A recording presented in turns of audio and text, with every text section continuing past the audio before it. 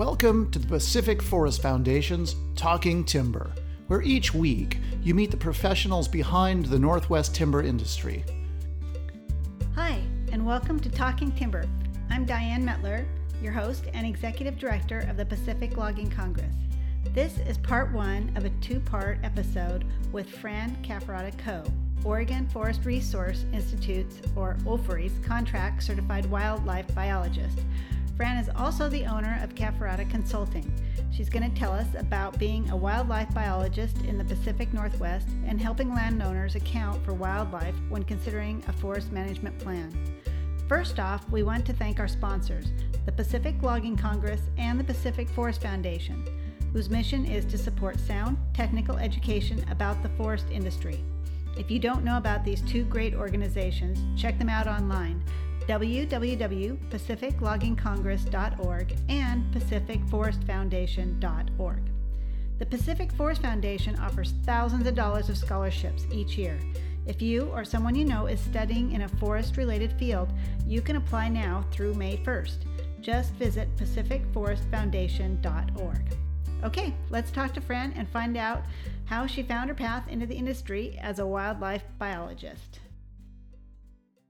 So I think that my start in this industry really began way back with my dad teaching me the trees of Oregon when I was super little. I can remember going on walks in the woods with my parents and being taught all the trees and even being quizzed, especially on the Douglas fir tree. Cool. Yeah, it is cool.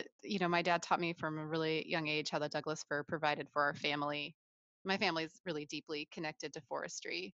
My folks, yeah, we manage a tree farm called the Cafferata Family Forest, and when one of my brothers is a forester also.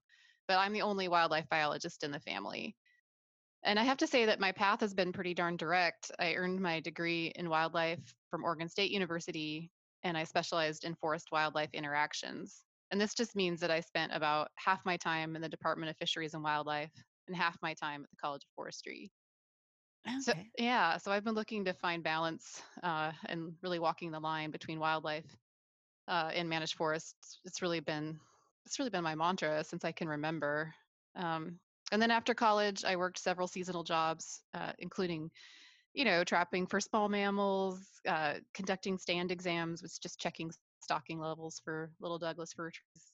I've counted Oh, neat. deer. I've looked for Yeah. yeah, I've looked for northern spotted owls, which means I'm comfortable in the woods at night by myself. And then super scary encounters with cougars and bears and you name it. I've probably done it from that standpoint. And then I worked for a forestry consulting firm before starting my own wildlife business, which is Cafferata Consulting. And so I have a few people that work for me, and we work on a lot of different projects, but our main focus is to work directly with the timber companies in Oregon and Washington to manage intentionally for wildlife. So Okay. we've developed wildlife management plans for over 500,000 acres in Western Oregon now. That's of several different companies. And then Wow. we help our clients implement those wildlife plans as well. And then so I guess I've been working as a consulting wildlife biologist now for 20 years, which kind of blows my mind. And then 10 of those, Wow. yeah, 10 of those have been on my own. And I started as Oregon Forest Resources Institute contract wildlife biologist back in 2010. Okay. So they're just sort of one of your clients then? They are one of my clients. They're an important client of mine, and I love the work that I get to do for OFRI. But I work for other companies as well and Okay. agencies. Hmm. So for OFRI, what is it that you do that might be Yeah, different from other companies or? Yeah, the OFRI project is really different and it's really awesome. So I work on OFRI's Wildlife and Managed Forest program, and that's under the direction of Julie Woodward, and it's part of the landowner education program. And I think that people have heard about that in a previous episode of Talking Timber with Mike Clousey. Yeah. Yeah, and so specifically the Wildlife and Managed Forest program focuses on two main points. And so we work really hard to elevate the public's understanding of the role that the managed forest has for wildlife. And one of our Okay. main messages there is that all ages of forest provide habitat for wildlife.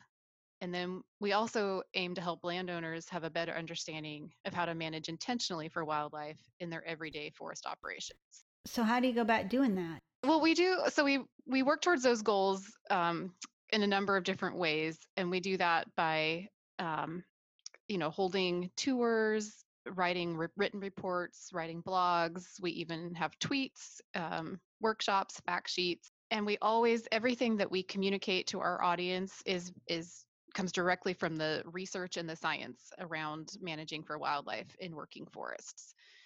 And so, probably one of the most successful events that we've had was we put on a wildlife session in conjunction with the National Society of American Foresters meeting. It was held in Portland. I start to lose track of time, but I think it was um, a year and a half or 2 years ago. And so Okay. we worked to bring wildlife biologists and foresters together in one place to talk about current issues on forest wildlife in the Pacific Northwest. And what was crazy is like, this was a wildlife event at a forestry conference, and the room was overflowing with people standing out in the hallway. And we discussed topics ranging from, forest pollinators to carnivores. One of our speakers even stood up Wow. in the front of the room and took a selfie with the room behind him, because he's like, how many people would come talk about, come listen about pollinators and managed forests? So it was really cool. And we always ask our speakers to relate the research to management actions that can be implemented on the ground. We think that's a really important link, and that's one of the main purposes of our program, is to help the scientists communicate their research to the managers.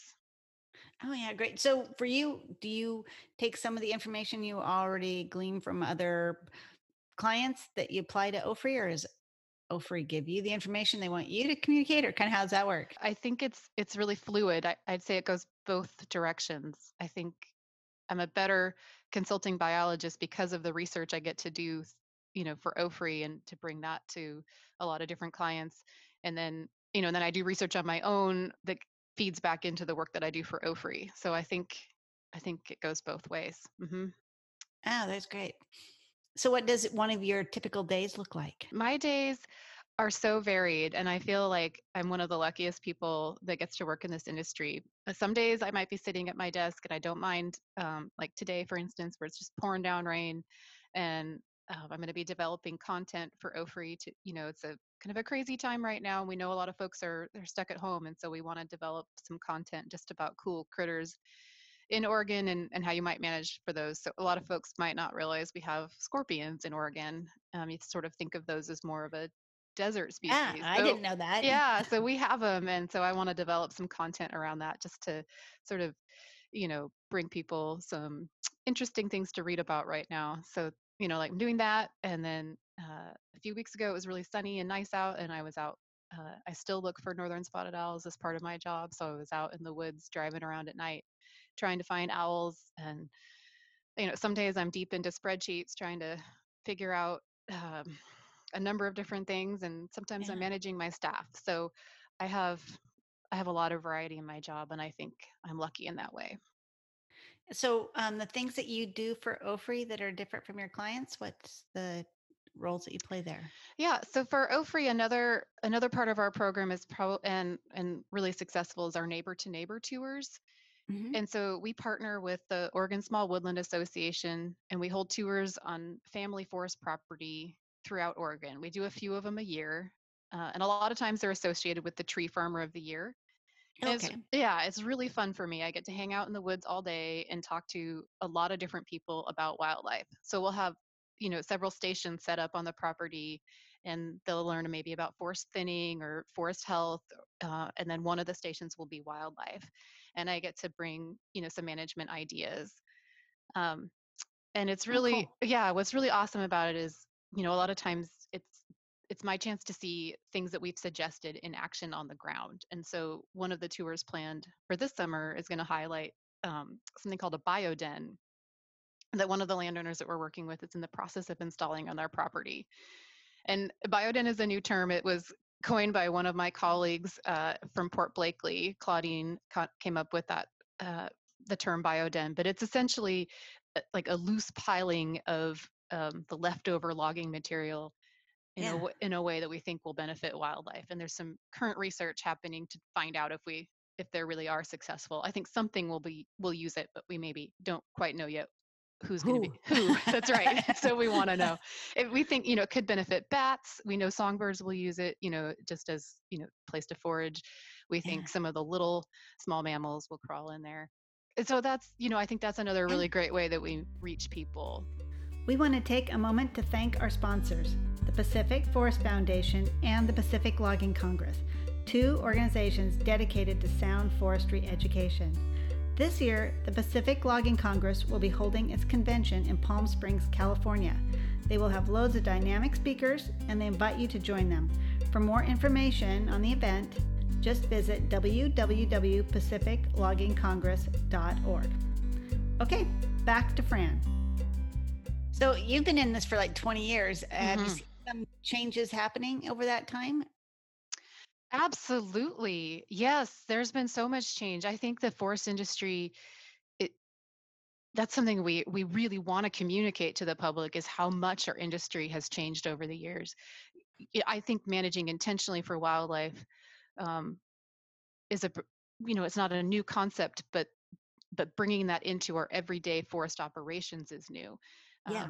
Using a multitude of people to manage the resource is a great way to manage sustainably. You have hydrologists and wildlife biologists and foresters and forest engineers, and it takes all those different um, specialties to make it all work.